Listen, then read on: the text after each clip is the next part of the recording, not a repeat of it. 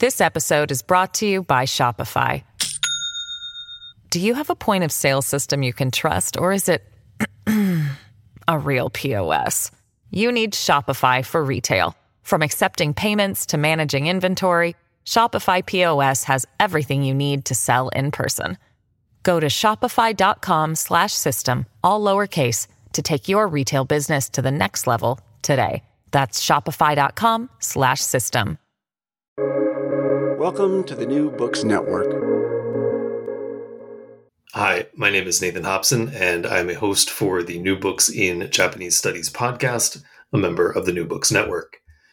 Today, I had the opportunity to interview Chelsea Zendy-Sheeter about her book, Co-ed Revolution, The Female Student in the Japanese New Left, and also Naoko Koda about her book, The United States and the Japanese Student Movement, 1948 to 1973, which is subtitled Managing a Free World. So it was a pleasure to have the two of them on together to tackle an overlapping topic from really different angles. So Koda, who is a scholar of diplomatic history and international relations, situates the student movement and student activism within the larger context of the Cold War. Among the historiographical contributions of Managing a Free World, Koda pushes back the timeline of the student movement's origins to occupation-era policies. She explores the role of subsequent American cultural diplomacy in combating the Marxist bent of major student organizations, and she spotlights the particular importance of Okinawa in the development and the ultimate neutralization of leftist activism in post-war Japan. Koda in particular highlights the Kennedy administration's Kennedy-Reischauer offensive, so-called, and its promotion of modernization theory among intellectuals on the one hand, and effective promotion of American sort of democratic ideals in driving fissures into the New Left. So in contrast, Chelsea Zendy-Sheeter in her book, Co-ed Revolution, focuses on the really convoluted gender dynamics of the campus-based New Left. Sheeter is approaching this issue from a number of different angles. For example, the media-manufactured public memory of a number of important women activists, such as Kanbo Michiko, who was killed in demonstrations against renewal of the U.S.-Japan Security Treaty, and also the titillating and terrifying figures of the so-called Gewalt Rosas of the student movement, such as Kashiwazaki Chieko. In addition to these analyses of both individual thinkers and their transformation into manipulable media spectacles, Sheeter also shows that the historiographical tendency to focus on the aggressive, violent masculinity of the New Left in the late 1960s not only minimizes the role of women in the campus-based New Left, but does so in a way that repeats the internal gender politics of the movement itself. Because the masculine ideal of political action justified and masked the way that women were relegated to support and care work. So these two books together are part of a wave of recent scholarship, re-examining the student movement and the New Left in Japan from fresh angles, including Nick Kapoor, who was on the podcast before and who gets a shout out during the podcast, and seeing the campus protests of the 1960s as both a distinctly Japanese history and also as part of a larger global history. So one note for listeners, as you will hear in the interview, there's a bit of an alphabet soup of organization names and abbreviations, proper nouns that get tossed around. You'll hear Zengakuren and Zenkyoto and Ampo and Sealds and Bunto, etc. I don't think they'll just detract from the interview. I certainly hope they don't. And in any case, they're very clearly explained in both books. I should also say, additionally, that both authors asked in advance to be called their first names, and also that we just jumped right into the interview. So here we go. Okay, well, thank you both, and welcome to the podcast. This is exciting to have two people on to talk about different books, and I'm excited to see how this works out. So, since this is a sort of a different format than we usually use, I want to take a second for the two of you to set the scene for the audience, and I'm hoping that that's going to make it easier for everyone to follow along. So, if you could please first give a brief overview of what your book is about, and talk about maybe some of the major arguments or takeaways. And if we could start with Naoko, that'd be great. Okay, Nathan, thank you for inviting me to the podcast. And my book my first aim was to study U.S. power and the U.S. America's Cold War in a specific local context. So I used the Japanese student movement as a lens to view U.S.-Japan Cold War relations. So I'm coming from a diplomatic history background, and I really wanted to study diplomatic history in a really different ways. And that's what I started doing. And I studied America's Cold War in Asia and how it's impacted Japanese student movement and the society as a large. And I define in the book that Cold War was not only about rivalry between the United States and the Soviet Union or two inherently opposing ideologies, but also it was a complex, multi-layered, multi-sided conflict that intermingled with various international, regional, and local tensions involving a large diversity of state and non-state actors. So I think the understanding of America's power that contributed the consolidation of hegemony in the Pacific is a crucial part of this, my purpose of the book. And because by the end of the Cold War, the majority of Japanese had come to accept the identification of Japan's interests with those of the United States. So I really tried, what my book tried to do was do the diplomatic history and use the Japanese student as a lens to view U.S.-Japan relations in the post-war world. Yes. Yeah, thank you. Chelsea, how about you? Sure. Well, first of all, thank you so much. I'm a longtime listener, first-time caller. And I'm just thrilled to be here with Naoko. We've worked together. We've been on panels together and aware of each other's work for a long time. So this is really great to do this discussion with her. So my book is about the meanings created by the participation of female university students in radical protest in the 1960s in Japan. And I first came to this project because I was very surprised to hear that Japan had had a student movement. And this was when I was rather young. I was in high school. I was an exchange student in Japan. And my host mother would kind of regale me with stories about throwing rocks at police in the streets of Tokyo and things like that. And it just was such an inexplicable history. And then when I tried to, next to compare to the Tokyo I saw and was experiencing in the mid-1990s, and then when I tried to learn more about it, there really just wasn't much written in English. Little did I know I would go on and I would write the book I wanted to read. But then also when I started to study the student movement in Japan and why it gets left out of the narrative of post-war history in Japan, which is often narrated as very harmonious, right? And also this moment of contentious politics gets left out of the global 1960s, which is part of what Naoko is trying to work on too. When I started to look at this also, people told me, well, this was a men-only movement, a boys' movement. The women weren't really involved, or they were only support, things like that. And then when I actually began to research this really was not true at all. And the title of my study is Co-ed Revolution because I wanted to emphasize that this movement, this imagined revolution or idealized revolution, took place in a newly coeducational context. Japan became completely coeducational. Formerly, all male universities opened up to women.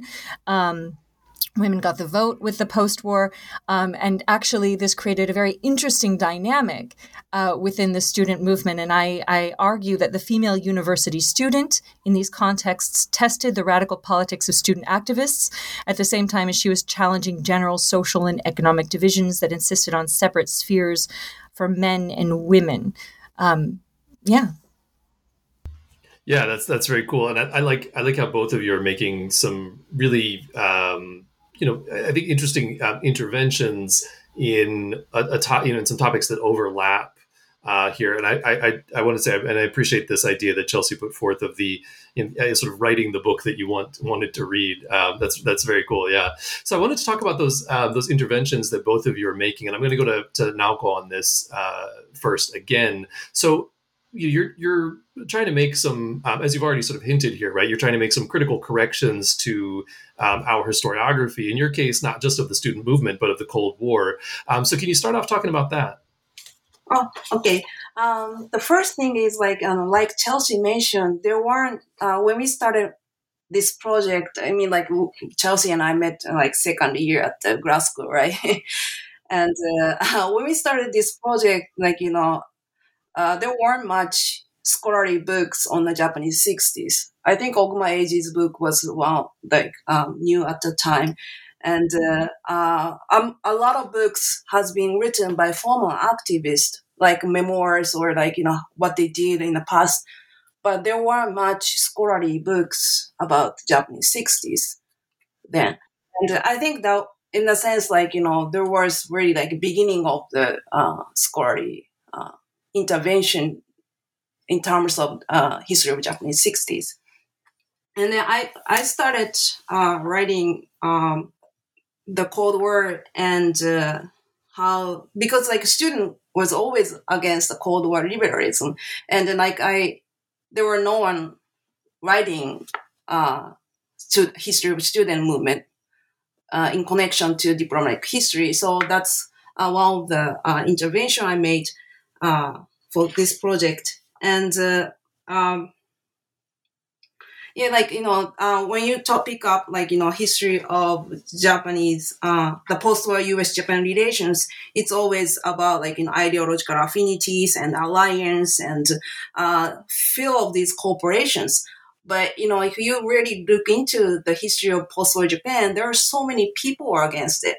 So I really wanted to look at them as also within a political process of post-war and Japan. And also, when I started writing the history of Japanese 60s, many of the books on the 60s were dominated by the conventions, which was established based on the history of the 60s in the West. So, for example, major books mostly started with 1960s, how this is especially many people talk about the 60s begin with African American students in Greensboro, North Carolina, starting sit-ins, and these are the history of it was a dominant narrative of the history of 60s. But when you look at the Japanese case, it really starts with late 1940s. So I really made it. I wanted to break the chronological barrier of the history of 60s in that way. Yeah, so I like this. So you're sort of de-centering the Cold War, right, and trying to bring out the multiple vectors of force that are acting there, and that it's not just a sort of simple, Americanization or U.S. versus Soviet, but also that you're intervening into the timeline, because the timeline in Japan, as I think you show quite nicely, is significantly different. And Chelsea, you're dealing with I think some of the same issues, but also you have this what seemed to me a sort of two sets of tensions, right? One that's historical and one that's historiographical. Can you tell us about that? Yeah, and I think that I was responding to some of the same issues that Naoko was responding to, although I don't actively use the Cold War as my framework. It did baffle me once I started looking at the Japanese 1960s and the student movement in particular, why the Japanese New Left and the student movement doesn't make it into the global story, because Japan was really on the front lines of the hot wars, of the Cold War, and because of its position, which I'm sure Naoko will go into more as well. But in terms of these two historical tensions, whereas Naoko is dealing with literal transnational relations and how that influences a movement and how a movement influences transnational relationships, I see myself as positioning my history as a global, as an intervention to global history or global 1960s history in a thematic way. So I link it to kind of global historical trends of this moment. And these two tensions, as you mentioned, as I write about. So the first is a tension that I found within this history itself. So the campus-based New Left in Japan, and I use the term campus-based New Left in Japan because I really focus on the university student movement, although one could also consider young workers as part of the New Left as well, as Ando Takemasa has done.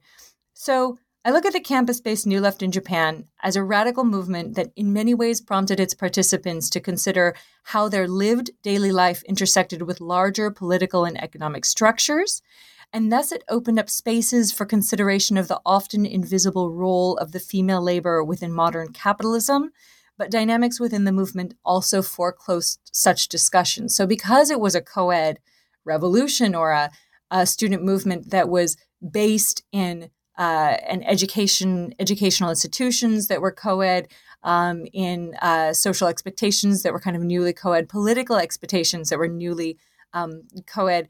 And I use co-ed a little bit tongue-in-cheek. But because of this, there was actually a lot more political interactions on a daily life level between young men and young women. And they were making many very radical critiques that were very similar to New Left movements elsewhere. And yet at the same time, this radical critique didn't necessarily touch some of the dynamics within the movement, particularly sort of hierarchical, gendered division of labor within the movement that I hope to talk about a bit later. So there is this tension in this history. And what's so interesting to me is that basically anywhere there was a New Left, anywhere there was a post-war student movement that we can define as New Left, which means it split off from the establishment left of communist parties and stepped away from kind of the Soviet line. Anywhere that there was this New Left movement, subsequent to that, there was a women's liberation movement. There were several kinds of sort of, we could call separationist movements. We can think of the Black Power movement in the United States alongside the women's liberation movement. But there were women liberation movements that grew out of New Left movements in Mexico, in France, in Japan as well. And that, to me, is kind of this global resonating thematically resonating issue. So that's one historical tension, and that's about actually me looking at this and trying to understand what was happening at the time. However, the other tension is what we might call a historiographical tension, which is that the historiography, I'm a historian, I should be able to pronounce historiography. So historiography of the 1960s often replicates an idea that the 1960s was mostly a movement, a masculinist movement. There was mostly a movement of young men. This is partly because the mass media at the time often really sought out young men as leaders and representatives of movements in many places. But often within the historiography of the 1960s as well, the New Left is memorialized as primarily male. And actually, I came to this realization reading about how the New Left was memorialized and written about in other places, particularly Susanna Draper's work on Mexico was very influential to me. Yeah, thank you. So I want to then, now that we sort of set the scene here and talked about some of these big picture questions, including some of the historiography and the interventions that you're trying to make, I want to jump into the chapters and try as best as we can here to sort of interweave the two stories that you're telling, right? Because although Naoko, as you've said, you're doing Cold War diplomatic perspective on that includes history of the Japanese student movement. And Chelsea, although your interest is much more in the gender dynamics of the campus, the New Left, there are. And I guess this is obviously the reason why I've invited you both on today, but there's a lot of overlaps. And so I want to try and bring those out as we move forward. And I think the first two chapters of Naoko's book provide a really good way to get into that with a little bit of Cold War historical background. So I want to start with those two chapters. And I have kind of one question and then a follow-up. So you quote a high-ranking member of the occupation who was talking about the U.S. post-war vision of Japan and referred to it as, quote, a laboratory in which Western ideas, institutions, and methods were tested within the context of an Asian society. And so in that context, communism, as it does elsewhere, of course, but emerges as this existential threat. And the universities emerge as one of the key battlegrounds for what we've more recently referred to as hearts and minds. So how do the Japanese students react to this war of ideas that is already occurring even under the occupation? And then my follow-up to this is because you follow up on it in your second chapter, you talk about Walter Crosby Eels, who's the higher education advisor to SCAP up till from 1949 to 1951. And you talk about this quote unquote whirlwind that he stirred up in Japanese universities. And I'd love if you could talk a little bit about that.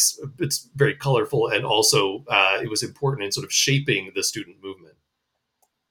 Okay. So first of all, from the beginning of the occupation to around 1947, the U.S. promoted a more inclusive democracy, like freeing communists from the prison, and they're really the democratic ideals that was enshrined, promoted during the war and immediate post-war. But from the late 1940s to early 1950s, the Cold War became more prioritized, and the changing political atmosphere provided strong impetus for student activists to mobilize in defense of academic freedom. The culture and education section of GHQ started this war of ideas, and this was really posing a serious threat to academic freedom for student activists in Japan. And in the summer of 1949, when the anti-communist crusade began extending its purge program to universities, it triggered a large-scale student opposition on campus. And because for students, it reminded them of the Red Purge by the fascist government, like famous Takigawa case in which Kyoto University professor was purged during the war by the Ministry of Education, Hatoyama Ichiro. So this convinced them that democratic education is in danger again. And Eel's speech at Niigata University became known as the Eel's Statement, and the so-called Eel Roundtable, which he engaged with other faculty members at Hokkaido University. They both resulted in wasn't really successful, and rather it highlighted the absurdity of America's anti-communism. And of course, Eels failed to convince students of the incompatibility of communism with democracy. And student protests became really energized through this protest against Eels. They call it a defense of a democratic education protest and campaign. And they became, in the middle of this protest against EEL, the student protesters became less hesitant to openly attack American imperialism, which was very dangerous things to do under the occupation, because Japan at the time was still under the occupation. So this chapter shows how American concept of democracy was increasingly being negotiated with the Cold War, while the student upheld more inclusive democracy the U.S. had promoted during the war and early occupation period. Yeah, thank you. And I want to stay with Naoko here just for a moment because I want to think about the something that sort of relates to this. So the student protests in the mid 1950s. You sort of point to this moment in the mid 1950s as the next critical moment in the history of the student left. And this is in your chapter 3, talking about the protests against the Tachikawa Air Base in the Tokyo area. Can you tell us how students were involved in the movement against the expansion, and how did that shape the student movement? In particular, the Zengakuren, which is this very important organization in the student movement. Yes, Tsunagawa protest played a crucial role in uniting the splintered Zengakuren. Zengakuren was founded in 1948, but in early 50s, it became entangled with like a communist party politics, and so the Zengakuren wasn't really active at the time. But Tsunagawa provided Zengakuren with a clear organizational objective again. And it also, the engaging in Tsunagawa protests nurtured leftist students' imagination of international anti-imperial nationalist solidarity. The anti-base movement expressed nationalism in various ways, and some linked their struggle against the U.S. military base with the Third World Liberation movement. Through the Tsunagawa struggle, Zengakuren had not only recovered, but also grew more powerful and confident. It now perceived its role as a vanguard of mass proletariat quotation movement.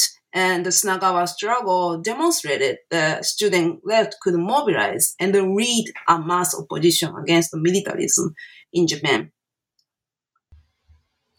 Yeah, so you also argue that for many of these activists, this was a formative experience. And I'm wondering whether both you and Chelsea could talk a little bit about that experience and about how students came to see their lives and their everyday reality, including protest, as part of these larger geopolitical concerns, right? Including the sort of global left versus I guess imperialism, American imperialism in this case, or thinking about the sort of struggles of the Cold War.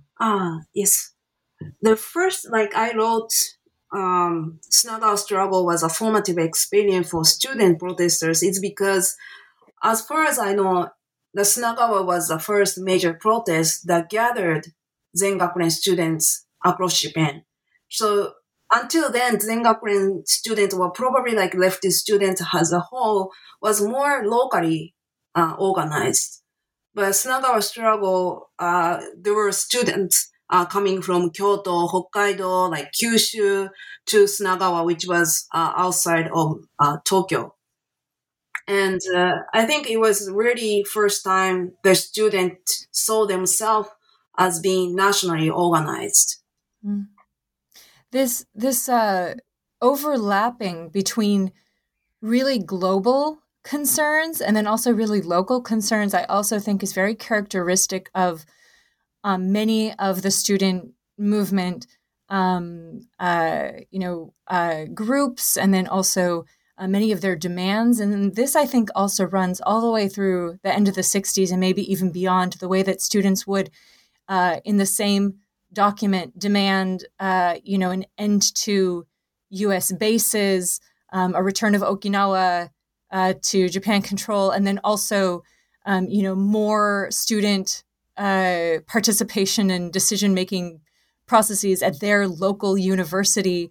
And so it's quite interesting, this link between their daily lives and what they are doing and the institutions that they are in, and then also these larger geopolitical concerns, I think is a thread we really can see quite well. And I think that also shapes some of the more what you might call personal as political ideas that arise in the late 1960s.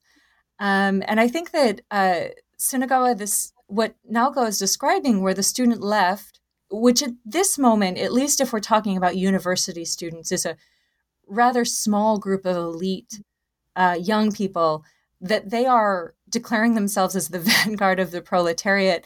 That also is a really interesting but also problematic framing, I think, of their own actions. And I think something else that's very interesting is the way that the student movement is constantly negotiating between, does Japan's conflict with the United States, is that similar to a third world national liberation struggle? Or is the bigger problem Japan's imperialist past? And then once we get to the mid-1960s, when Japan is signing treaties with South Korea that have kind of neo-colonial echoes and are with, very, very much not democratic regimes in the region, there is a big uproar about Japan's neo-colonial policies as well. So this tension, is Japan east or west? Is Japan part of the I don't know, definitely not part of the third world, but is Japan part of the world that is oppressed by U.S. militarism, or is Japan part of the Cold War order that is forging neo-colonial relationships? And what is the role of young people who are actually not proletariat, but are more intellectual workers and eventually more of a managerial class? How can they see themselves as a vanguard of a revolution? These are all very interesting negotiations that Naoko is pointing out, and that you can see develop and remain in the student movement throughout the 1960s. Yeah, and I want to. I'm sorry. Go ahead. Can I add one thing? Please. The Chelsea said, it's really interesting. That's a really important point that, how they could view themselves as a vanguard of the popular movement. And one thing I could say is that, in 1950s, they were the generation, pristine generation. Their parents worked, war generations. So they saw themselves as a new democratic generation. They were really, pristine, they were not tainted by fascism. So that was one of the reasons the many students elite describe themselves as I'm going to lead this popular movement, because, they see themselves as a generation that deserves that. Yeah, thank you. That's a really interesting point. I think this generational question that comes up in thinking about post-war Japan is one that interests me personally. I think we'll probably circle back around to some of the issues that you both bring up about Sunagawa, maybe after we talk about the so-called Ampo protests of 1960, because there's some gender issues, and some tensions related to gender that are very much central to Chelsea's work and interests that I also want to give Chelsea you a chance to talk about. But can we move on to Ampo, and we can sort of come back to that, because I think it maybe makes more sense in that framework. So let's talk about Ampo. And this is the U.S.-Japan Security Treaty, which is abbreviated Ampo. And the protests against its renewal in 1960 are probably, the sort of most famous protests in post-war Japan. They're famous for inaugurating really a decade of high-profile protest. And you both show that this is intersecting with and overlapping with the global 60s and the Cold War and a lot of the sort of issues of the times in important ways. So despite public support for the protests, and despite the fact that they were the largest protests, certainly at the time in Japanese history, eventually the left, as a whole, fails to stop the revision of the treaty.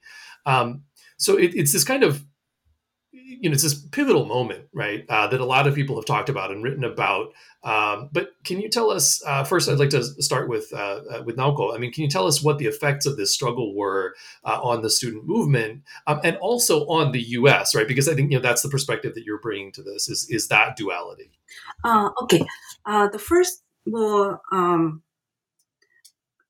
yes, the AMPO, for AMPO student, I think the AMPO really intensified the factional rivalries unleashed by the disintegration of Ubuntu faction that led the AMPO 1960s. And, but also, I think Dengakure ended up with having a mixed feeling. Like, the one feeling is that, like, this is how much they can achieve.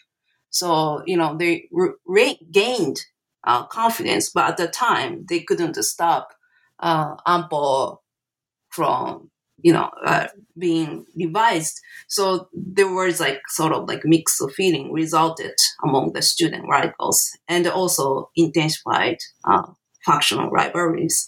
And for the United States, it shocked Americans. It became sort of like wake up call because it's really embarrassing. Like, the Japanese, America wanted Japan to be a showcase of American democracy and capitalism.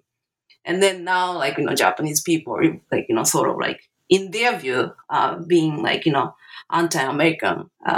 So it was really like embarrassing and also became a wake up call for U.S. policymakers at the time.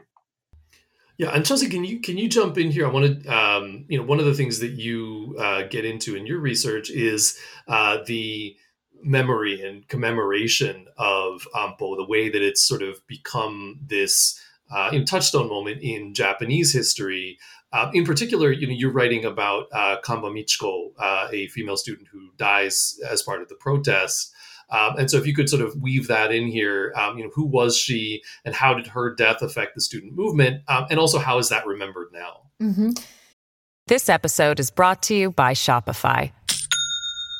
Do you have a point of sale system you can trust, or is it a real POS? You need Shopify for retail. From accepting payments to managing inventory, Shopify POS has everything you need to sell in person. Go to shopify.com/system, all lowercase, to take your retail business to the next level today. That's shopify.com/system. Yeah, so, we're all Japan specialists, Naoko, sorry, I don't know if you want to call yourself a Japan specialist, but just very quickly. Come to the dark side, yes. Very quickly, just to say, AMPO, for those who might be interested in this, but we're already diving into the details. I think that Nikapura's book about AMPO gives a really good sense of the events that occurred that now we kind of lump together and call AMPO.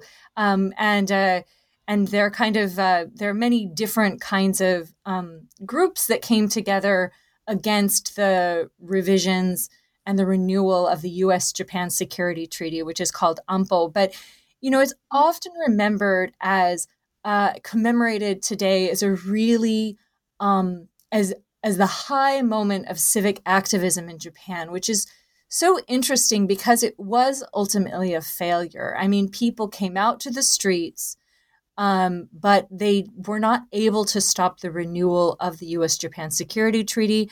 One could argue, and Kapur does argue, that, Kishi Nobusuke, the prime minister, steps down, so that is a success.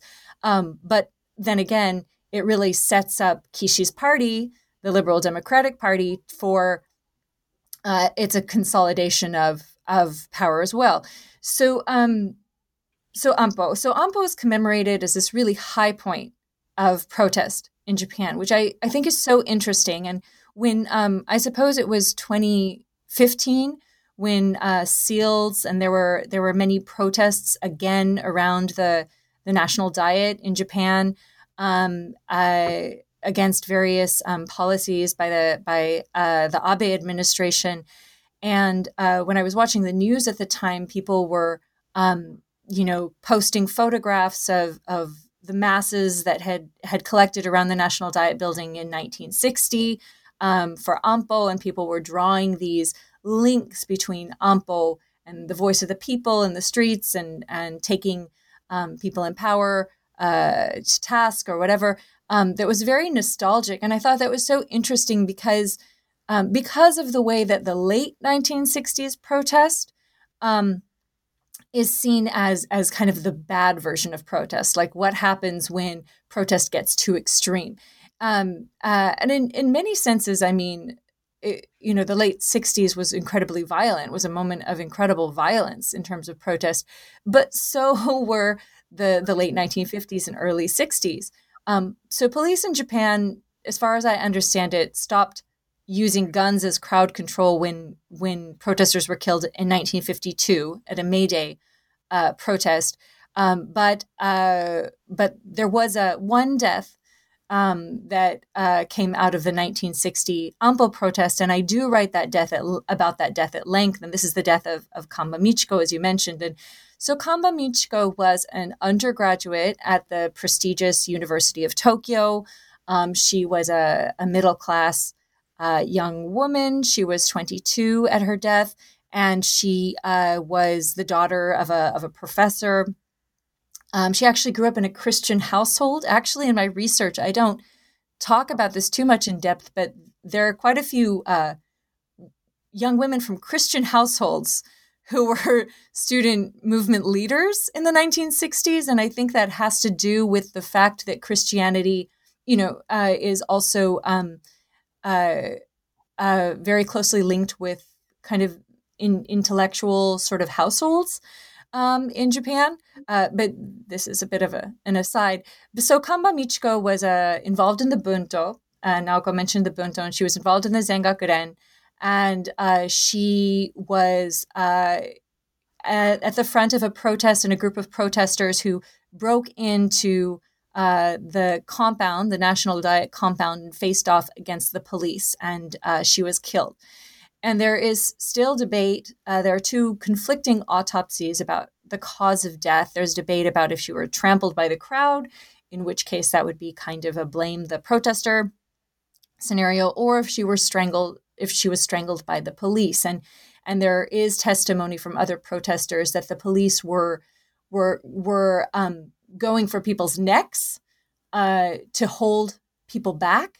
And so she may have been strangled that way. So, but what is interesting about the death of Kamba, from my research, is so I'm very interested in the way that female students are very much constrained. Female student activists are very constrained by their gender. Although post-war laws have allowed them into political spaces and educational spaces, they're still very much constrained by ideas about how women should be. And this can play out in a variety of ways. And although Kamba probably did not die because she was a woman, because she was female, she did step into this already existing post-war narrative of what I call naive politics. And I think this actually fits quite nicely with what Naoko just said about post-war young people thinking of themselves as the pristine, not tainted by wartime guilt or war guilt or something like that.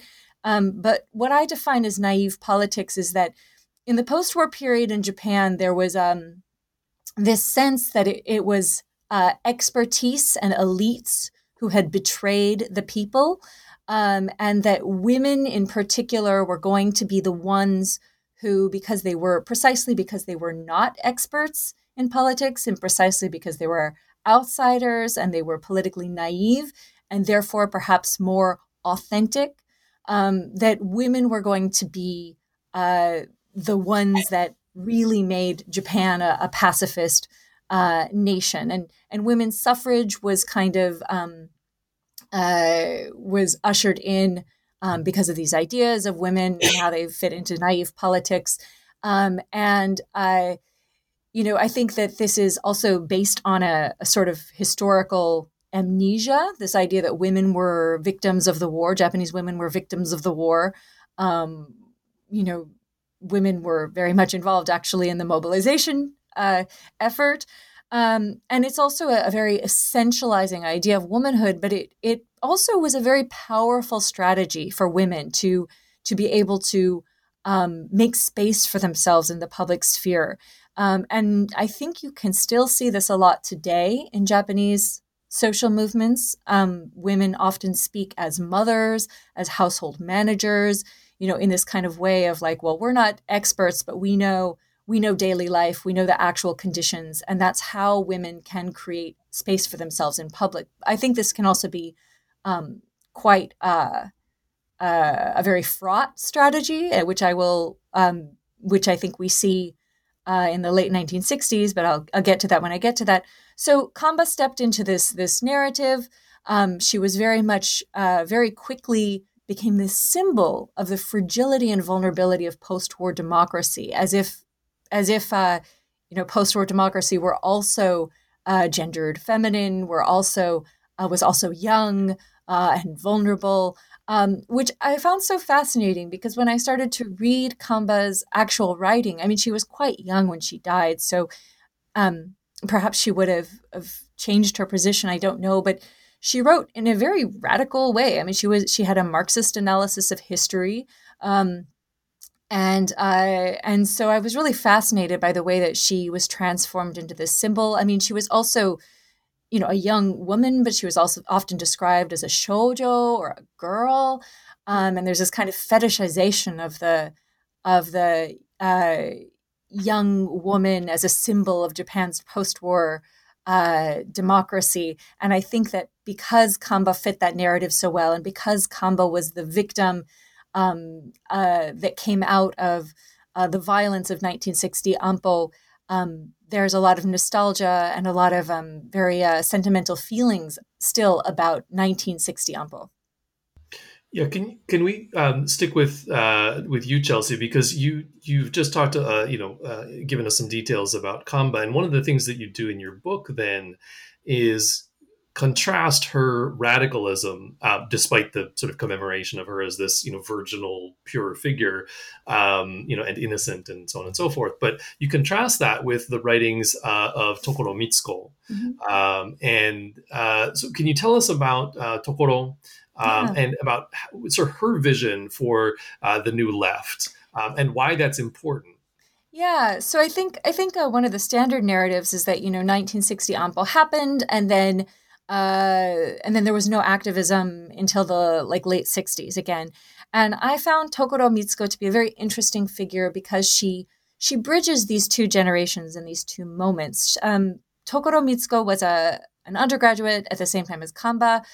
She was also a student activist in the New Left, and she was also at the Ampo protests. But she also wrote extensively even after her undergraduate period, and as a graduate student. She was in the sciences, but she was really very against what she saw as the rationalism, this kind of rational ideology of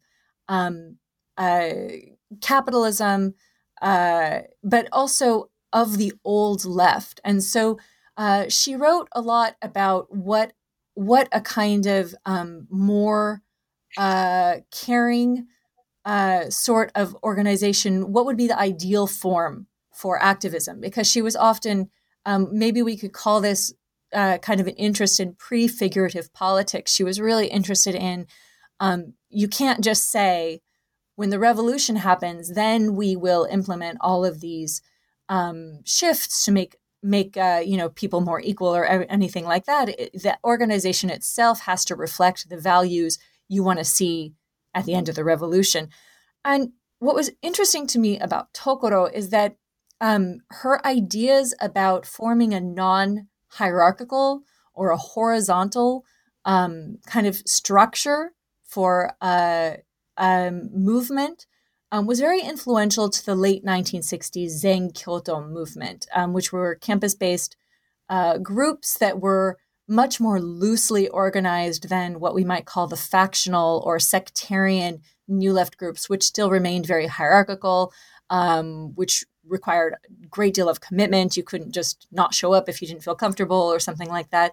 So Tokoto wrote a lot about kind of a more horizontal movement, and those ideas were picked up. She was close with people who became leaders, who were graduate students in the late 1960s and were friendly with her, and who became leaders in the late 1960s campus-based New Left. But what was interesting to me is the way that her ideas about a more nurturing movement actually got dropped out. And now Tokoto builds her ideas about a more nurturing movement, on essentialist ideas about what she calls women's logic. She does say that it's not only women who can have women's logic, but I do see a similar essentializing idea about, women and naive politics in Tokoto, and I don't think her sense of the history of the wartime is exactly right. She's writing of her time in that sense. But what I did think was interesting is that she talks about the importance of nurturing, and she talks about the importance of what we might call care work, and she talks about how that can really test if we're, she was a scientist, so she was very disturbed by the way that science was used by those in power, and university research and university science research was used to create killing, chemicals or machines in the name of, there were all kinds of rationalizations for this. And she said, well, let's return to thinking about just caring for lives and not thinking about, if we mow down this village in Vietnam, we can achieve, this military aim or something like that. Now, Tokoto also died. And, there's a kind of sentimental spot, I suppose, also for dead women who can no longer speak for themselves, right? But Tokoto died actually at the beginning of what we might call the Zenkyoto movement, of a disease. So it wasn't a death that was because of her activism, but it's also hard to say how she would have reacted to the Zenkyoto moment. But again, kind of similar to Kamba, aspects of what she wrote and what she stood for were picked up on, and other aspects that she wrote about quite passionately just were ignored in the course of the moment in the movement. And I think that reflects some of the other gendered oversights or biases within the movement as well. Yeah, so I want to take a moment here to zoom back out from talking about these individuals.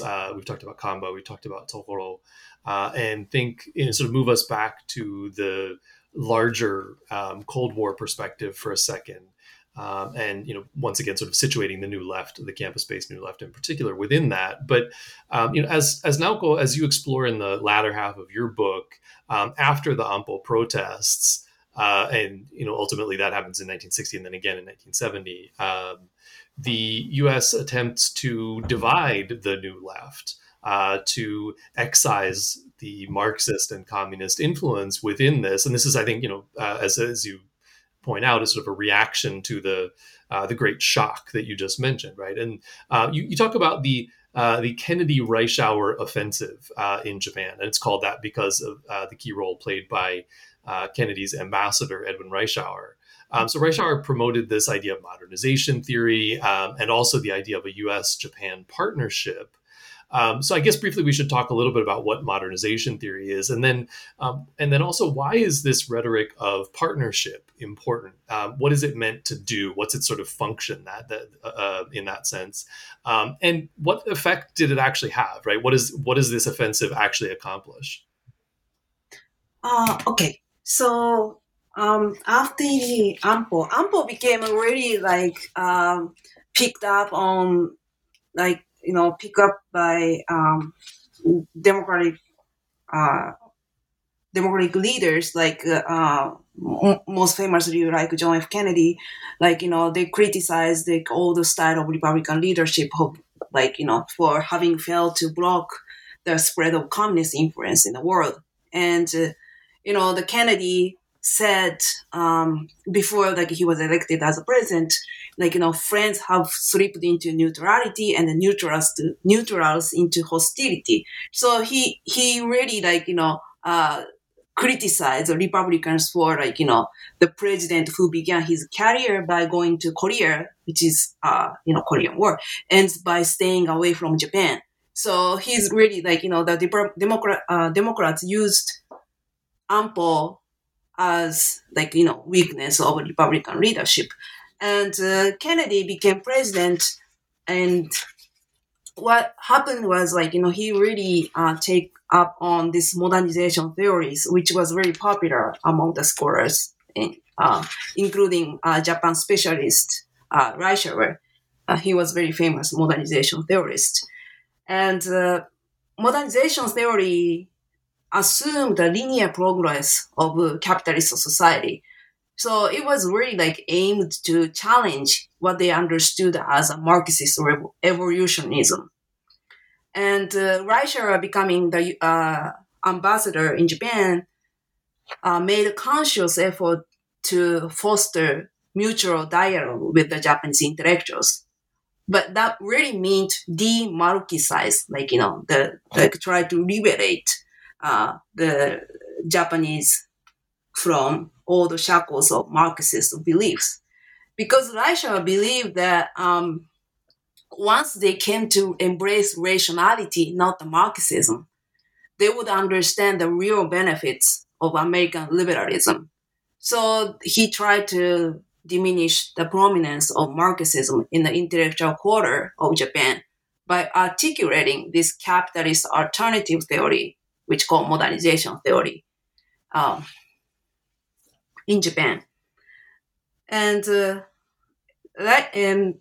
and also Reischauer believed the occupation mentality of the U.S. embassy was problem because, before Reischauer, there was a nephew of MacArthur and the General MacArthur. So it was really occupation mentality still existed in U.S. embassy. And what Reischauer did was he opened the doors to ordinary Japanese people. And he will join citizens meetings or festivals, and he really tried to be closer to ordinary Japanese people. And he really emphasized during his term in Tokyo partnership with Japan. It was really to ameliorate the Japanese feeling of being subordinate to U.S. interest, because both left and right was really uneasy about in Japan being U.S. subordinate. So he was trying to ameliorate the feeling. Of course, the United States never meant to actually elevate Japan's status to equal partner, but still, meaning the U.S. was a superpower and Japan was its ally. So, but try to ameliorate the Japanese feeling. So he used the term partnership instead of alliance, which really connotated the militaristic aspect of relations.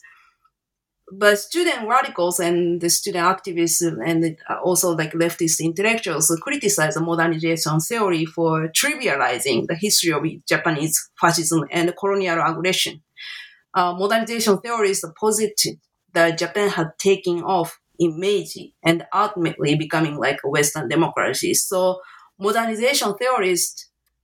modernization theorists, the fascist period was a brief period of deviation in the overall successful modernization progress that Japan had made.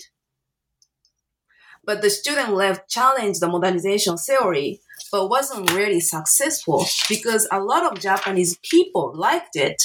For one reason, the modernization theorists' interpretation of Japanese modern history made many ordinary Japanese people, for the first time since the war, feel good about themselves and their national history.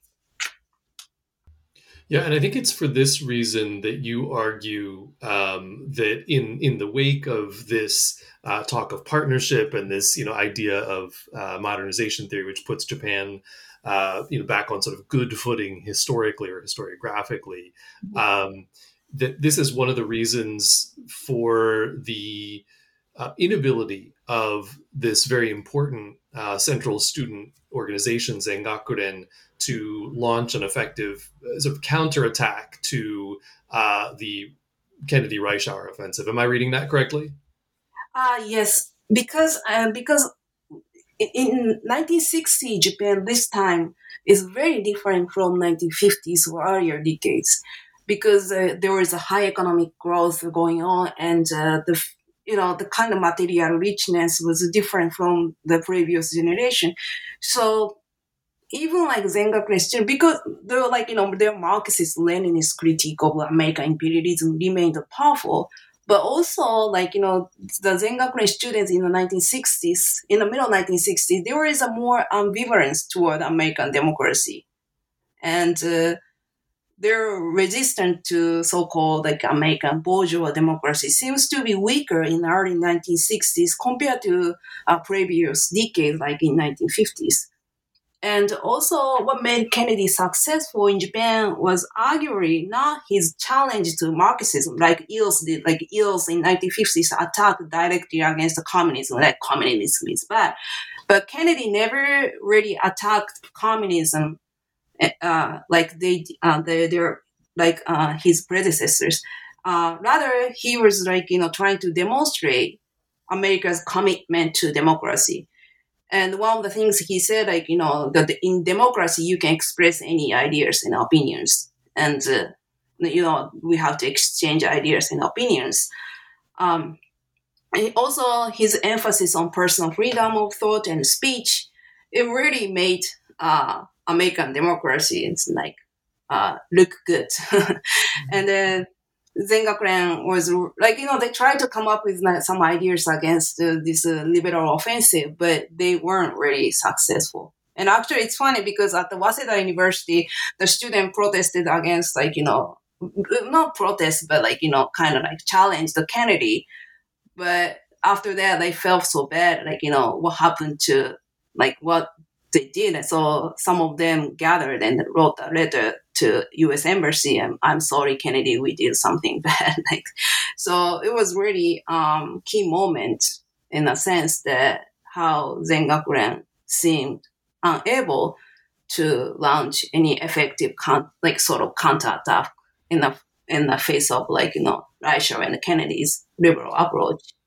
Yeah, and so this was actually something you mentioned in a note as we were sort of preparing for the podcast, that it wasn't just President Kennedy, but Bobby Kennedy also had a role in this. Yeah, Robert Kennedy, his brother, he came to Japan. Yeah, can you tell us a little bit about that? I thought this was a very interesting little episode that you had. And then maybe, Chelsea, if you want to jump in to respond. Sure.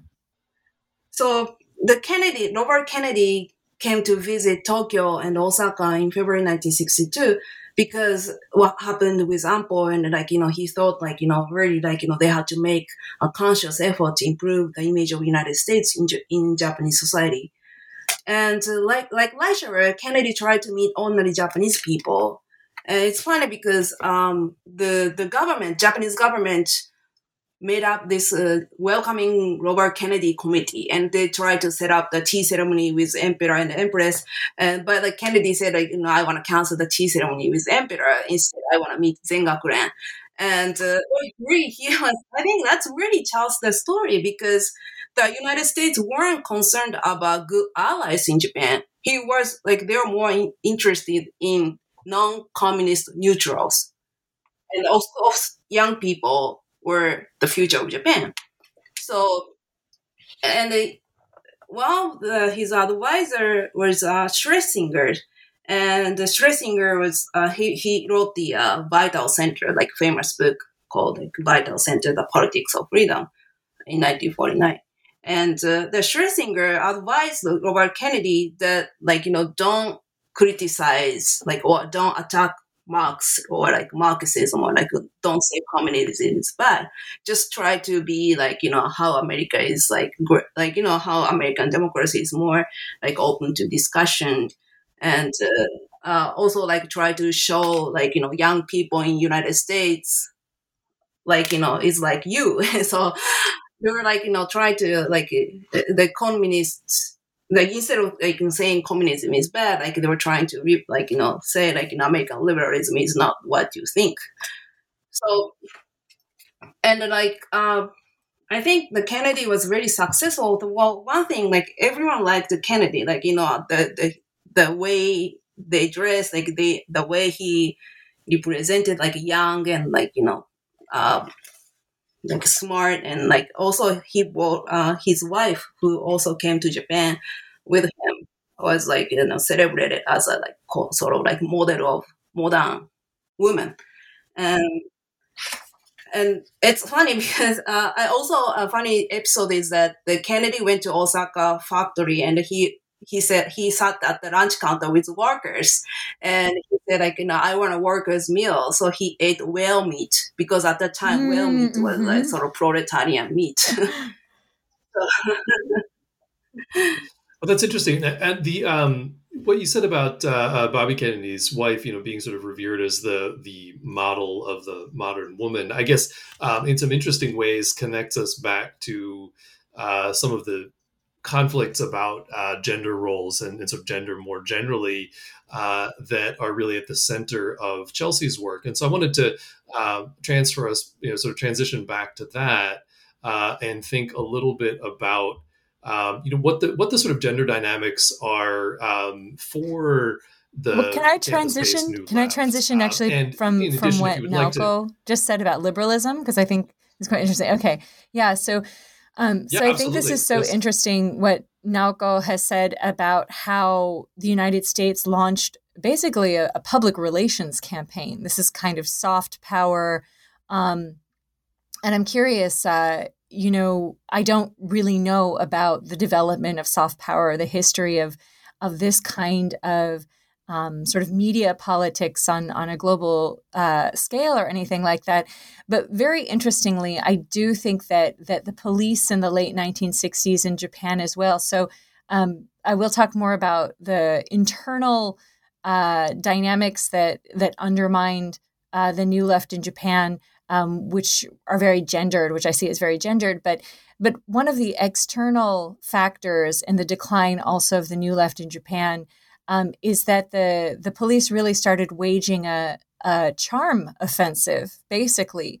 As long as the police had, as long as there were a lot of media photos of the police physically confronting and assaulting young people, particularly young women, public opinion, there was a lot of public outrage about that. And this is partly what this strategy that was quite common in the 1960s as well, right? You provoke the state authority, and you provoke these ostensibly peaceful states to show the actual violence. But in the I believe it's the late 1960s, early 1970s, the police in Japan also hire a public relations company, and they really start to reach out to the community, reach out to these this so-called ordinary Japanese people in a way that the student movement by the late 1960s was not doing. And I think that it's also quite interesting, this sort of history of the term liberalism, or the way that the United States was selling this term liberalism as about individual freedom and as about maybe this freer consumer lifestyle. Because I think that in Japan today as well, to this day, you really don't call yourself, or I should say, people whose politics I would see and call leftist, really would not call themselves sayoku, right? Or leftist, left wing. Sayoku or leftist in Japan has become a very hard, very extreme term. And I just read such an interesting piece by Vivian Shaw about how many young people whose politics are to my eyes and to my analysis, are quite radical, actually embrace this term liberal, right? And that's in part to distance themselves from the New Left. And I'm sure that's also part of the legacy of this Kennedy charm offensive. So that's really interesting to think about. But if I were to talk then about the internal tensions and dynamics I see, I think that in the New Left, in the late 1960s, there's this cultural shift towards an emphasis on freedom and liberation. And in some senses, that language, I think, might influence the subsequent women's liberation movement, which, if you want a book about that in Japan, Setsu Shigematsu's book, Scream from the Shadows, is the book to get a really good analysis of the women's liberation movement. But at least within the New Left, over the 1960s, while there is a very interesting attention to the links between kind of daily life and the way that, one student activist put it, the kind of my home boom or the home ownership boom in Japan and this newly affluent lifestyle was built upon the bodies of dead Vietnamese people. They were, again, making these links between their individual lives and this new affluence of Japan, but then also Japan's relationship to active wars, the hot wars of the Cold War. But another dynamic is this kind of rise of an emphasis on personal freedom or personal liberation, which is also really defines the subject of the revolution as male and as masculine. And this is maybe not necessarily new, but I think that it was kind of increasingly annoying, infuriating to young women who in the sources I see, young women consciousness about women's issues is a funny thing, because at every moment when I look at these sources written by young university women from the 1950s through the 1970s, it's not like women, young women or older women, were not aware of what we might call quote unquote women's issues, or what we call now gender issues. But at the time, gender would be an anachronism. I mean, they didn't use the term gender. So they weren't unaware of gender issues, of women's issues, I should say. But so it's not like suddenly in 1970 something snapped and women were like, oh, we have women's issues that aren't being addressed. Like, women were constantly aware of this, but I think that they were willing to put that aside because the revolution would come first, whatever that might mean. And for some of the really hard Marxist-Leninist students, that meant Marxist-Leninist revolution. For some others, maybe that would have a different sort of shape. So the revolution would happen, and then they could shake out this gender equality thing. But then they found themselves doing all of these support jobs. And again, what's interesting is that these support jobs, like mimeographing flyers, right? So like mimeographing is kind of like when you write like a form and it copies many forms for you. So these flyers had to be mimeographed.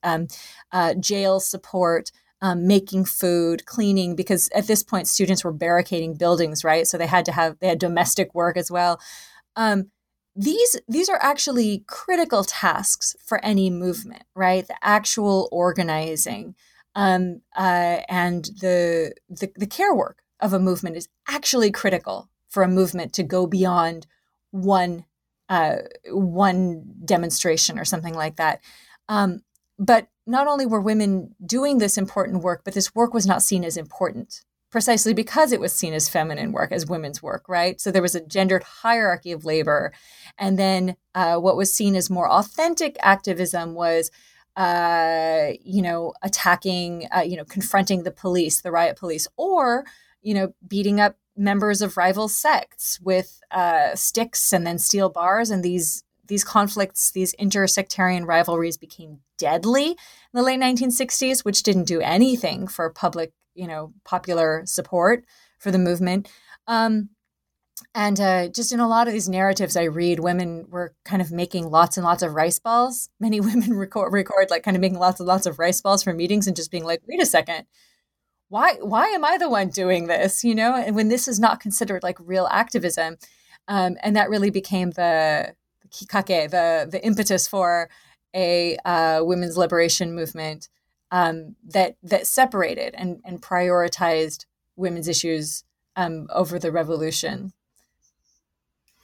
Yeah, and this is I think a sort of key point that I wanted to make sure we touched on, right? Which is that as you point out, Chelsea, at the same time that the police are, and as Naoko points out, also the U.S. So these big state actors are turning to a charm offensive, to this more sort of liberal, persuasive posture. The campus-based New Left in particular, and I think the New Left somewhat more generally, if I'm reading this correctly, is actually taking this very sort of hardline, masculinist, aggressive, often violent pose in its sort of public-facing aspects. And at the same time, what that means is that all the care work, all the support work is being shunted off to the women who were involved. And I guess what in addition to all these ironies, one of the sort of things that really struck me here was that in your in one of your later chapters in your book, you actually point out, Chelsea, that it's at this same time that the mass media becomes fixated on the Gewalt girls, the violence girls of the New Left, right? And so, like, even as it's primarily the men out there doing the violence, the media becomes fixated on the violence of women. And I wonder if you could tell us a little bit about that and about what I mean, it's a great story. It's a very, I call it the titillating and terrifying figure of the Gewalt Rosas. They were called Gebarto Rosa, Gewalt being the German word for violence or force. And it was used by the student movement to actually indicate their counter-violence.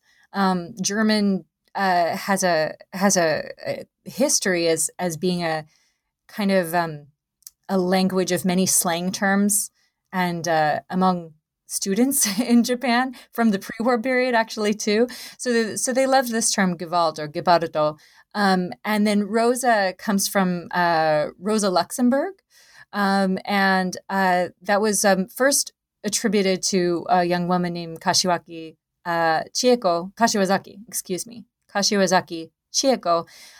who was a graduate student at Tokyo University, inspired by national liberation struggles around the world in the 1960s. She decided to study Polish history. And so since Rosa Luxemburg was very active in the German socialist movement, but was originally from Poland, or was Polish. She very much embraced this term, the Gewalt Rosa, but it quickly became a term used for any young woman involved in the student movement. And I, as an undergraduate, I studied with Miriam Silverberg. And when I came to this term, Gebarto Rosa, and the way it was used in popular media, in the mass media, it reminded me a lot of Moga, the modern girl, where it seemed to reflect anxieties within the society that went far beyond whoever these people actually were and whatever they were actually doing, because it was there were just contradictory things, like that they were funny or silly or and shouldn't be taken seriously, or that they were incredibly dangerous and femme fatales, luring young men to their deaths, and like goading them on to ever deeper violence. And I also thought it was very interesting to consider when I started to think about naive politics and the way that Kamba Michiko became a symbol of post-war democracy's fragility in a very feminized way. Naive politics is based on an idea that women have a more authentic connection to everyday life, and therefore their influence and their interventions into politics are to counter whatever the male experts are doing, right? But But naivete in politics can also really mean, or being more authentically, connected more to an emotional politics, can very easily be flipped into, too emotional, completely irrational, too extreme. And as the student movement itself came to seem more and more extreme, and as it lost connections with many grassroots connections, as it lost, the public relations battle for the ordinary citizen against the police, as it lost the sympathy of the mass media. What was fascinating to me is that it was really the young women in the movement, and then the imagined figure of the Gewalt girl, the Gewalt Rosa, who became this media symbol of the silliness or the excesses or the danger of the New Left. And if we want to take two very specific, actual living, breathing human examples of this, I would say it would be Nagata Hiroko, who is probably the most infamous student activist in Japan. She, of course, was co-leaders of the United Red Army with a male leader, but he was not dragged through the mud quite the same way that she was. And she was accused. I mean, her politics were completely obscured by discussions about her feminine jealousy and that she was ugly and maybe she was infertile and all of these things. After, in the subsequent kind of media circus that emerged, that exploded when it was discovered the United Red Army had killed several of their own members in a kind of internal purge, a very gory story. But then arguably the most infamous, but then also most glamorous New Left activist from Japan in the global arena would be Shigenobu Fusako, who was discussed as very feminine, very beautiful, but then also discussed as someone who lured young men to their deaths. And then there are also, this also links in with these global trends as well, where in the early 1970s, you're seeing conservative forces around the world kind of reassert themselves, and you're seeing a waning support for what's being seen as an increasingly out of control New Left movement that is increasingly fragmented and with extreme groups going underground, but then also staging, spectacular acts of terrorism. In this moment, you're also seeing a lot of the women involved in these extremist groups being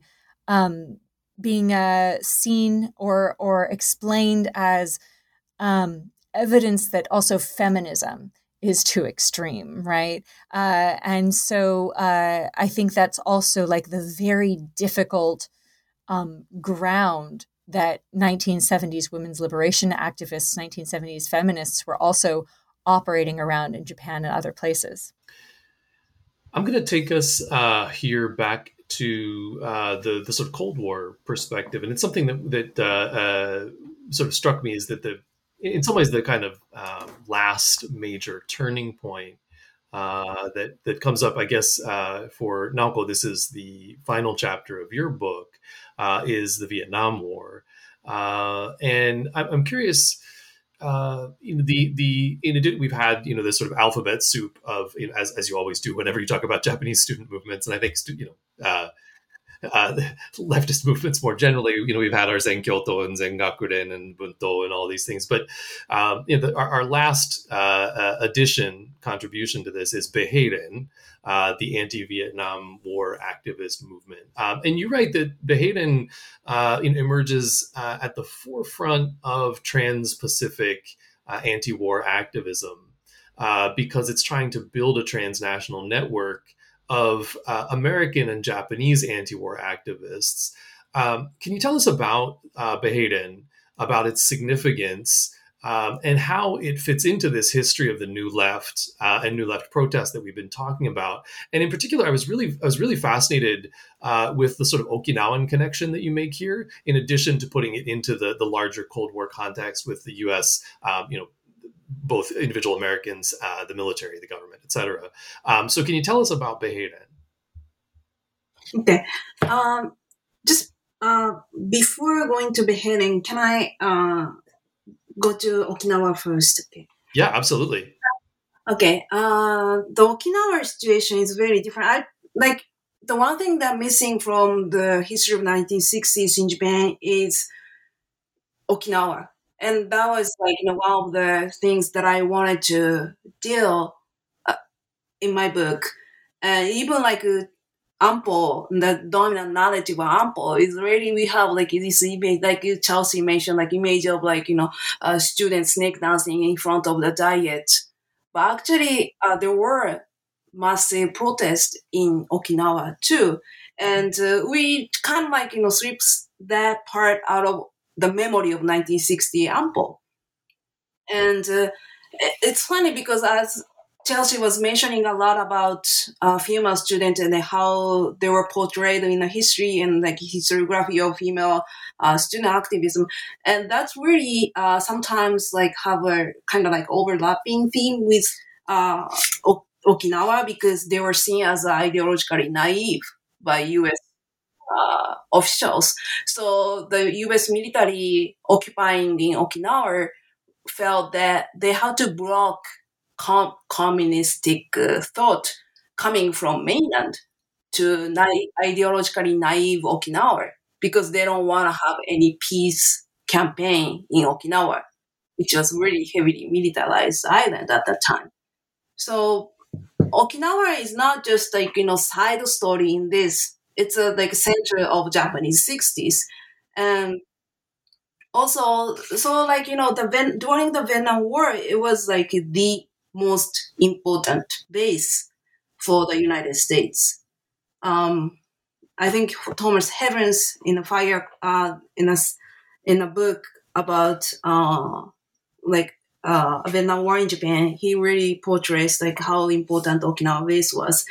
And the Okinawa became really play a unique role at the point of convergence for transnational radicalism, because a lot of American GIs stationed and many Black Americans as well. And they experienced the feeling of solidarity with people in Okinawa, identifying with them as oppressed peoples. And Okinawan people inspired by the Black liberation movement and also African Americans in Okinawa began revolting against racially discriminatory practice of U.S. military and U.S. occupation. And not only Okinawa, but throughout Japan, U.S. military bases became sort of the outpost of seen as outpost of American imperialism. And the U.S. military base was important because it really created the space where transnational radicalism became facilitated, and the flows of new anti-imperialist ideas converged, and also personal encounters between American and Japanese activists along the base, through the base. And it's funny because I think one of the Black Panther members came to Asaka, Saitama Air Base, Saitama military base, and they used a nearby radio to spread the Black Panther message to Black and American GIs stationed within the base. So they were the U.S. military base became really the convergent point of 60s radicalism during the Vietnam War. And Beheden provided another different types of transnational activists. They organized an international conference. They invited Howard Dean and A.J. Mast, their famous pacifist and peace activists. And they also invited SDS, the student groups, student activists in the United States, and from other countries as well. So there was like two different types of like sort of the internationalism or like transnational activism that I talk in the book. Nathan,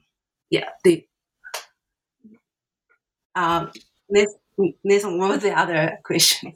Oh no, so I wanted to think a little bit about the not just the significance of Beheadin and sort of how it fits into the history. And by the way, thank you for really forefronting Okinawa in that. But thinking about what Beheadin means to the larger history, as well as what was the role of the U.S. in all this, individual Americans, the military, the government, and sort of how that all fits together into this picture of this kind of last major turning point for the Japanese New Left, in particular the campus-based New Left, right? Because one of the things that you wrote about in the book is that by this time Zengakuren is very interested in seeking anti-imperial solidarity with radicals in the West, which is quite different from what Beheadin is doing, right?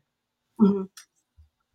Yes, the Oda Makoto, who was the main organizers of Beheadin, like tried to avoid such kind of leftist factionalism. He was more looking into, I think he said somewhere, maybe my memory is bad, but like I think he said like more of like flat like not really like tightly organized, but like more. I think he was like his experience in the United States in being Harvard exchange student in the 50s really tried to bring American style, I would say like new left style activism to Japan. Like not really hierarchical, not factionalism, but more like, the people's movement that he thought was American. And like in my book, I talked about Beheadin in the sense that like how the Vietnam War brought all these different actors into Japan, also like exchange of ideas.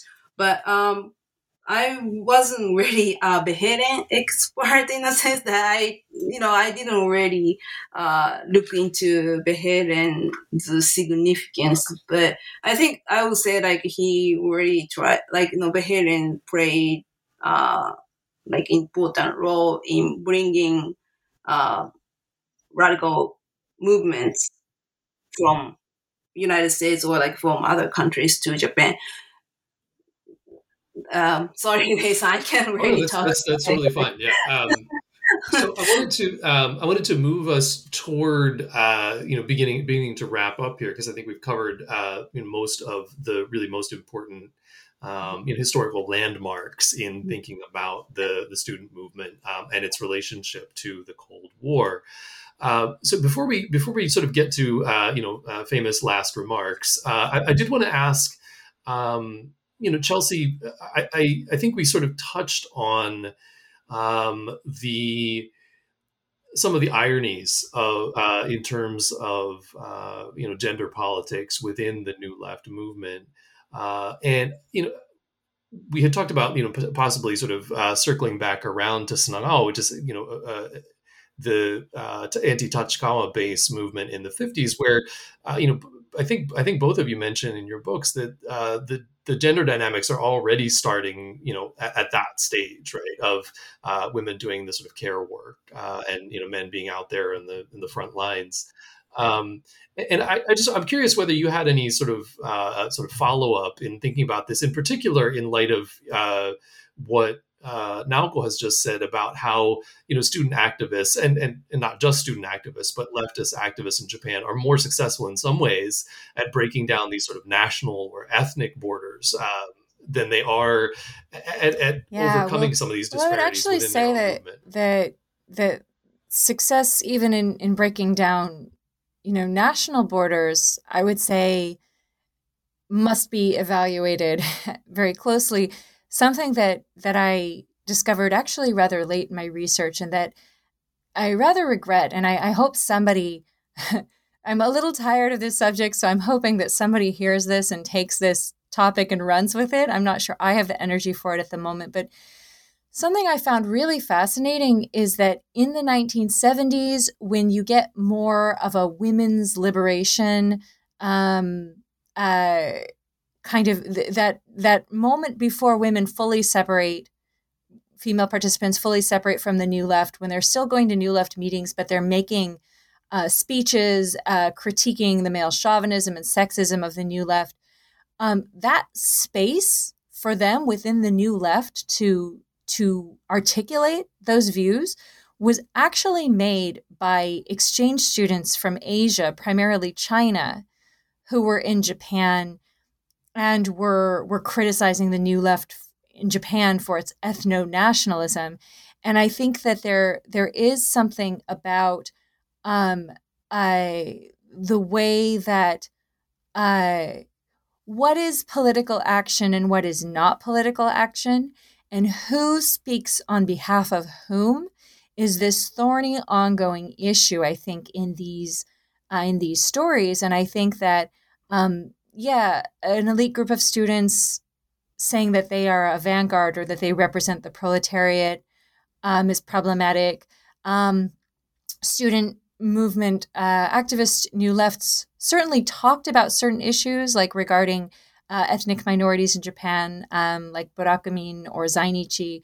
But there's not a significant outreach to Zainichi communities, resident Korean communities. And actually, Sayaka Chatani, I know, is working on this right now, on thinking about what it even means to have why is there no civil rights movement in a sense that's focused on the Zainichi? There is definitely inspiration drawn from the civil rights movement in the United States. People are very inspired by groups like SNCC and then by Black Power. It's very invigorating. But again, I'm not sure, finding something fascinating or inspirational is not necessarily the same thing as maybe, if given the chance, actually allowing, Black Power activists. I know that some visited Japan, but, one visit is not necessarily, does not necessarily break down kind of ethno-nationalist assumptions, maybe, right, too. So I thought that was very interesting, that exchange students in Japan, and there are documents about this, so I encourage people to look a bit more at this as well. And I think that this kind of continues, this speaking on behalf of people, or this idea that, and we see this not just in Japan, but this idea that whoever is the one speaking, or whoever's name is written on certain texts that become influential, they're the important people of a movement. But I think I would say that a social movement is, by definition, requires a group of people. And I think that in doing this research, I really kind of came to realize that I needed to be more sensitive to not just the leaders and not just the texts that they also left, but how to evaluate the fact that those leaders and those texts, in an ostensibly leaderless movement too, right, were only made possible and disseminated through the efforts of many, many people, and that work was often, relegated, or was considered to be relegated to women, and was less valued. That's something that historians kind of have to think about too, because we often pursue stories and texts through individual people, and there's a lot of people who don't make their way into the texts, right? Yeah. So I wanted to sort of pick up on a couple of things you said. So first, I wanted to thank you for the second plug for previous podcasts. You already plugged Nick Kapoor and now Sayaka Chatani. Loyal listeners will have already listened. Disloyal listeners can go Google them or check far back in your feeds. But also, sort of this idea of which I want to pick up on in just a second, of sort of future directions for research. But one of the sort of conundrums that you picked up on there, Chelsea, which I thought was particularly interesting, is in addition to the historiographical problem, which I think you're absolutely right about, right, that we need to be sensitive to that. But this idea that, the Japanese, campus-based New Left and the New Left more generally is also struggling, not just, as Naoko is sort of pointing out, against, largely American imperialism, but it's also struggling with its own history of imperialism, right? As Japanese, right, in that sense, and how that creates these omissions, right? And sort of who gets to speak. It gets to be, young, mostly male, almost exclusively Japanese. And so, there's this sort of, multiple layers of representation, and also of sort of misrepresentation and non-representation and sort of invisibility that are built in there. And I'm glad that you sort of brought that up, and also, gave us this idea for some future directions for research, which of course I'm going to ask you about in a minute. But before I do that, I did want to ask, about the long-term fallout of the history that both of you have talked about since mostly the 60s, really, is what we're talking about. So Naoko, can you tell us what you think the long-term fallout of the history that you're writing about, this sort of Cold War history, has been in shaping Japan, both domestically, sort of at home in Japan, and also in its place in the world? Okay. I think I believe that it's difficult to understand how the discussion with U.S.-Japan alliance, in particularly the ANPO, like U.S.-Japan security treaty, without looking at the role the U.S. played in post-war Japan and also post-war Asia. And I wanted to demonstrate that how the U.S.-Japan alliance is not just about bilateral governmental relationship, also shaped the U.S. society, Japanese society in significant ways, including homogenizing the concepts of democracy and security, which remain dominant to this day. This is the story of how Japan accommodated the U.S. power during the Cold War, and when in terms of Japanese student. In terms of history of Japanese student movement, I would say it was not really communism or anti-Americanism, even though their language remained heavily Marxism and, they attacked the American imperialism.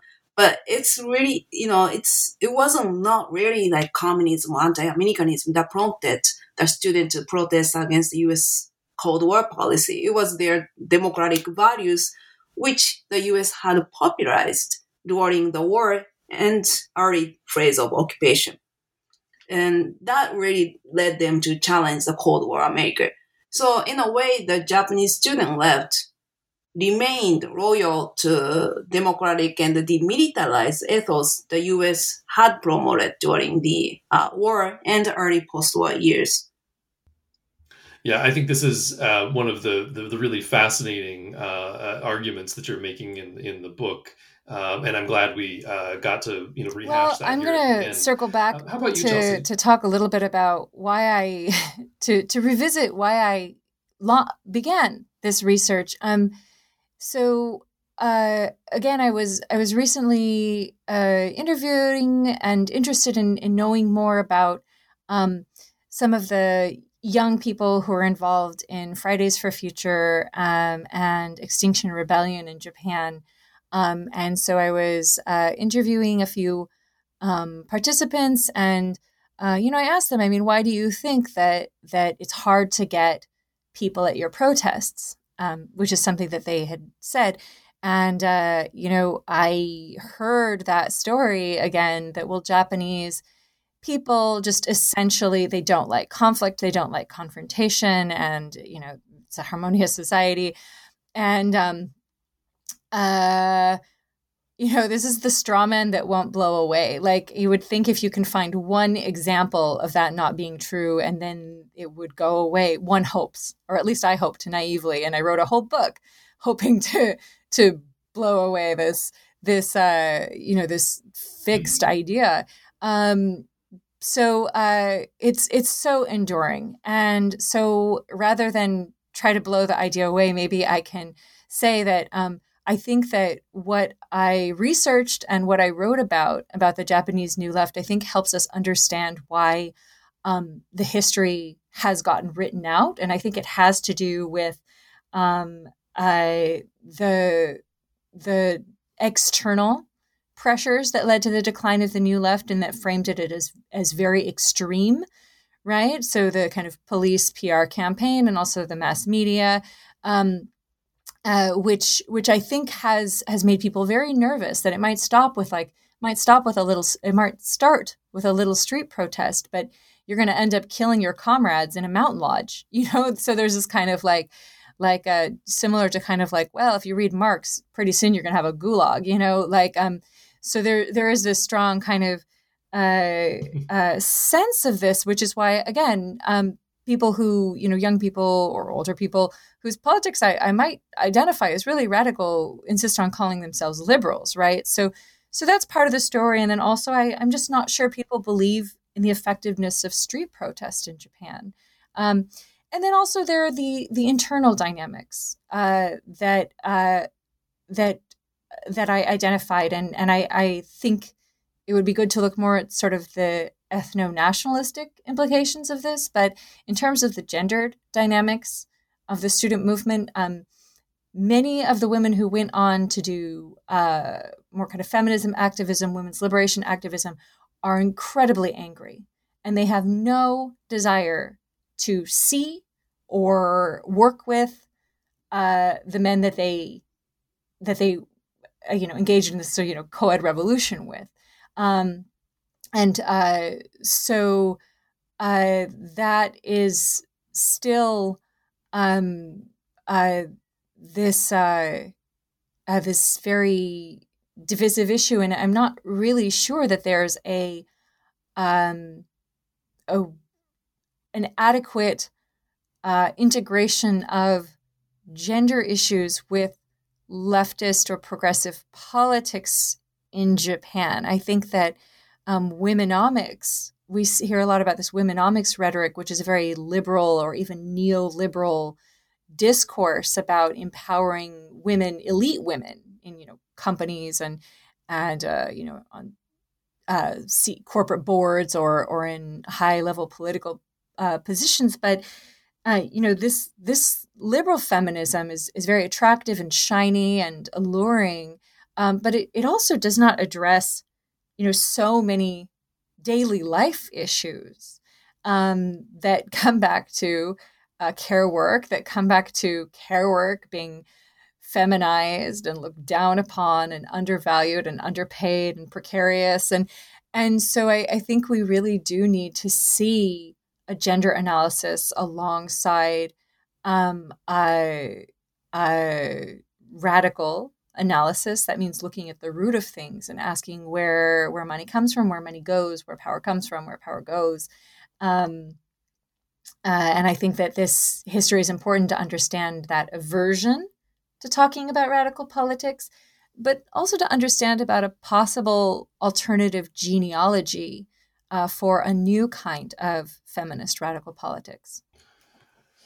Yeah, I was listening to you and I was thinking, it's the curse of maybe being a historian or being in the humanities more generally is that you sort of pendulum back and forth between the intensely depressing and somewhat hopeful, and I think we've managed to do that quite nicely here at the end of the podcast. I'm going to put you on the spot here, Chelsea, since you brought up the question of future directions in research, and I know you said you're not going to specifically pick up on the issue that you talked about. So it made me curious. What is it that you're working on these days? I thought I was going to do coal mining and women in coal mining communities, which did originate with this project. There was a whole section of this book that got cut out about the year-long strike at Miike, at the Mitsui Miike coal mines in Kyushu. Because the role of, so-called housewife activism or blue-collar housewife activism was really interesting there. But it just didn't fit into this particular story. So I thought I would look more at coal mining. And then I got really interested in energy policy, kind of what I call, or, extractive communities. And then I got really interested in the shift from coal to petroleum and the rise of petrochemicals and Japan having more stringent environmental regulations in response to several issues regarding industrial pollution, but then doing overseas kind of pollution export. And the petrochemical industry and the petroleum extraction industry is really big there. And this is quite a vague sort of intuition at this point, but I'm really curious to think about the 1960s, 1970s, the rise of the multinational corporation, Japanese capital in the world, and these vast global production chains, but also how they impact communities in places ranging from Omuta, this coal mining community, to Yokkaichi, which is a petrochemical community, to places in Louisiana, right? African American communities in Louisiana, to places like Finland, where Finland developed its petrochemical industry, employing the most cutting edge clean technology exported by Japan in the 1970s. And it links Japan very closely with the Middle East, which is something that, which is part of this reason that Japan maintains rather close ties to Iran, in spite of U.S. opposition to that, and also influences the story of what Japan is doing in Africa, like in Nigeria, and Nigeria is very both interested in Japan because Japan is a non-Western country, but is also wary of Japan because of the way that Japan also continues to trade with South Africa and is part of the apartheid regime. So I don't know. All these stories have got me really jazzed at looking at something I know nothing about, which is why I can talk about it so glibly. I'm sure the next time you talk with me, I'll be talking about one aspect of this wide-ranging thing. Maybe I'll come back to the student movement. I think that thinking about activism and thinking about communities and community mobilization and gender will be part of my next project. But I think I'm a little tired of this particular set of sources, and I'm very excited to see what another generation of scholars interested in this might find. Yeah, it also sounds like you'll be sort of jumping into Naoko's province here, doing global diplomacy and thinking about these international relations questions. So how about you, Naoko? What are you up to these days? What does your future research look like? I think I'm thinking about, actually I started doing some project on Japanese workers employed by U.S. military in Japan or somewhere. And it's when the Japan regained the sovereignty again after in 1952, there were about 380,000 people employed by the U.S. military in Japan, and I learned they were pretty active unions of U.S. Unions of these workers, and they are affiliated with Sohyo, Socialist Party. So I'm just so my question is you're working for empire and try, it's funny because they were really active in demanding United States to don't fire us or increase the wage. And there was one instance where the maids, female maids, household maids, employed in Tachikawa Air Base went on strike against their employer, U.S. military. So I'm kind of I was still this is my beginning of research, so I don't know where it goes, but probably I think it's really interesting to see not challenging or attacking U.S. Cold War or or siding with them LDP. But in between that, there was sort of I would say negotiating with the empire. So that's your title. That's a great title, Negotiating with Empire. Yeah, those are both. I don't have any content yet, so. Well, that's the fun of new research, right? And I mean, they both sound like fantastic projects, and also like brand new projects. So I know it won't be right away, but I do hope that when your next big projects turn into big books, that you will come back on the podcast with us. Okay. Thank you. I mean, Yeah. this is I don't even know what the future will look like, but Yeah, well, I'll do my best. we're historians. It's not our job. That's true. That's Yeah. true. Yes. So let's leave it there. Thank you so much. Thank you so much, Thank Nathan, you and so thank you, much. Naoko. Yep. Thank you, Chelsea and Nathan. I really enjoyed. I learned a lot too. Thank you.